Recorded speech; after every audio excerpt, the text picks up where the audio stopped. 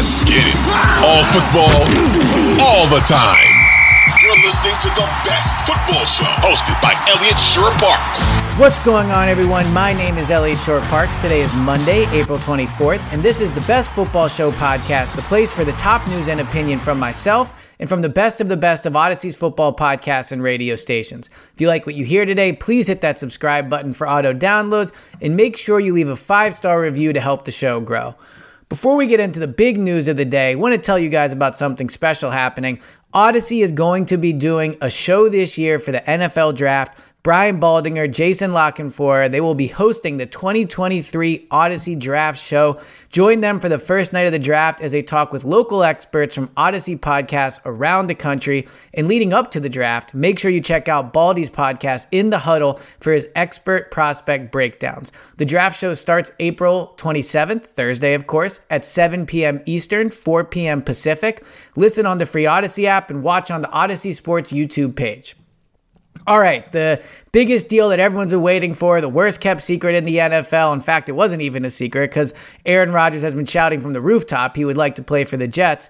The deal is finally done. Aaron Rodgers is going to the New York Jets. The Green Bay Packers have agreed to a trade with the Jets. In case you haven't seen, the Jets are getting, of course, Aaron Rodgers, the number 15 pick in this year's draft, and a 5th-round pick in this year's draft.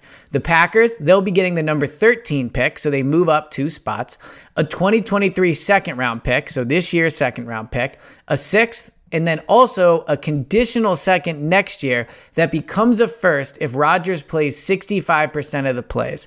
So what does it all really add up to? The Jets get Aaron Rodgers. The Packers move up 2 spots in the draft. They get a second-round pick this year and then also a pick next year that more than likely is going to be a first-round pick. Could it end up being a second? Of course. Aaron Rodgers could miss time.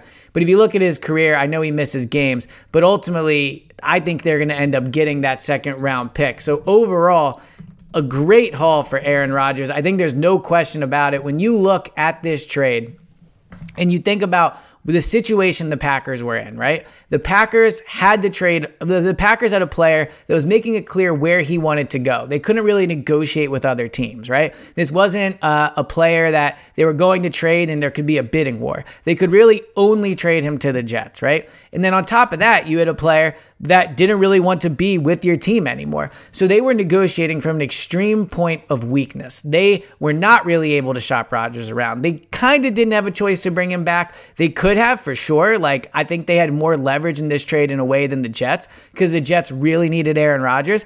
But at the end of the day, they won this trade. The Packers took a bad situation and absolutely squeezed every little bit of value that they could out of it. They move up in this year's draft. They get a second-round pick this year. Frankly, if they would have even just gotten the second-round pick, I think you would have looked at that and said, all right, they got good value back considering the situation.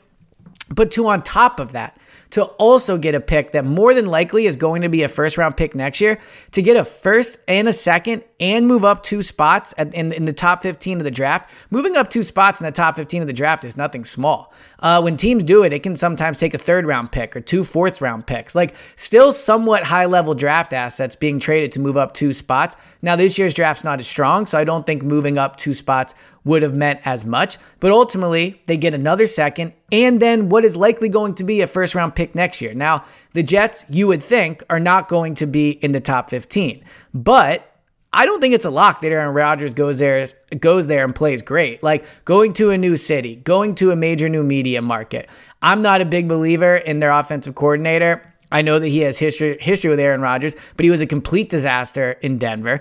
I don't think Robert Saleh is a great head coach, and this is not a team that's been in the playoffs in what feels like forever. Now, they have a great roster. They have a great defense. They have receivers. Their offensive line's good enough. They have good running backs. So everything's there for Rodgers, but this is not a winning organization. This is not an organization that consistently pieces together wins and find ways to win, right? I mean, it is not a lock that Aaron Rodgers is going to go there and make the playoffs. They're in an extremely tough division. The Bills and the Dolphins, both in their division. There's an argument they're the 3rd best team in the division. So right away, you're talking about potentially competing for only a wild card spot. They're not going to be division winners, in my opinion. So this pick could end up being inside the top 20 next year, potentially, top 15 if things go poorly.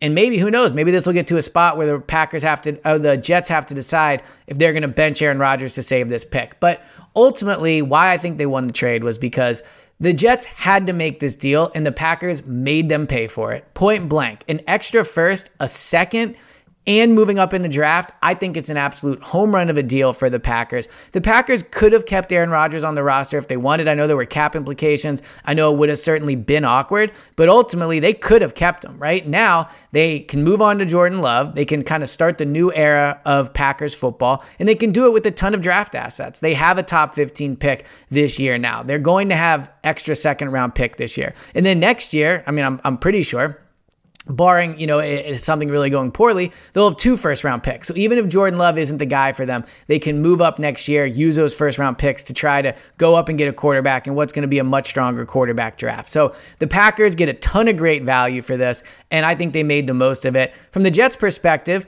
they've basically said, we have to win the Super Bowl in the next 2 years. If you don't win the Super Bowl with Aaron Rodgers, this trade is a mistake. Point blank, period. This is not like building with somebody where you can go to the conference finals, conference championship, and maybe it's worth it at that point because you can build on it. This isn't winning one playoff game. It's such a massive deal for the organization that it's worth it. They're not the Lions. They're not a winning organization in recent years, but they're also not the Browns, the Lions, the Jaguars.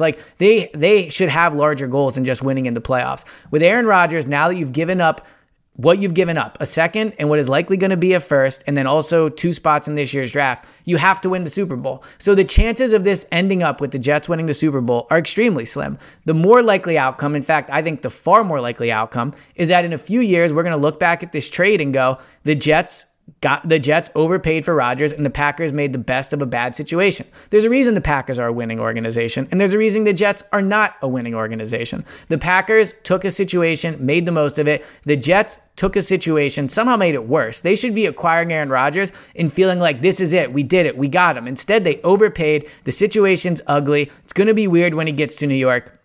And ultimately, I don't see it working out. So I give the Packers credit for making the most of this trade, for getting what they did for Aaron Rodgers. And I would be cautious if I'm the Jets. I think this is going to be a tough situation. And now you've paid a premium price. You better get a premium return, and that return better be a Super Bowl. Otherwise, this simply was not worth it.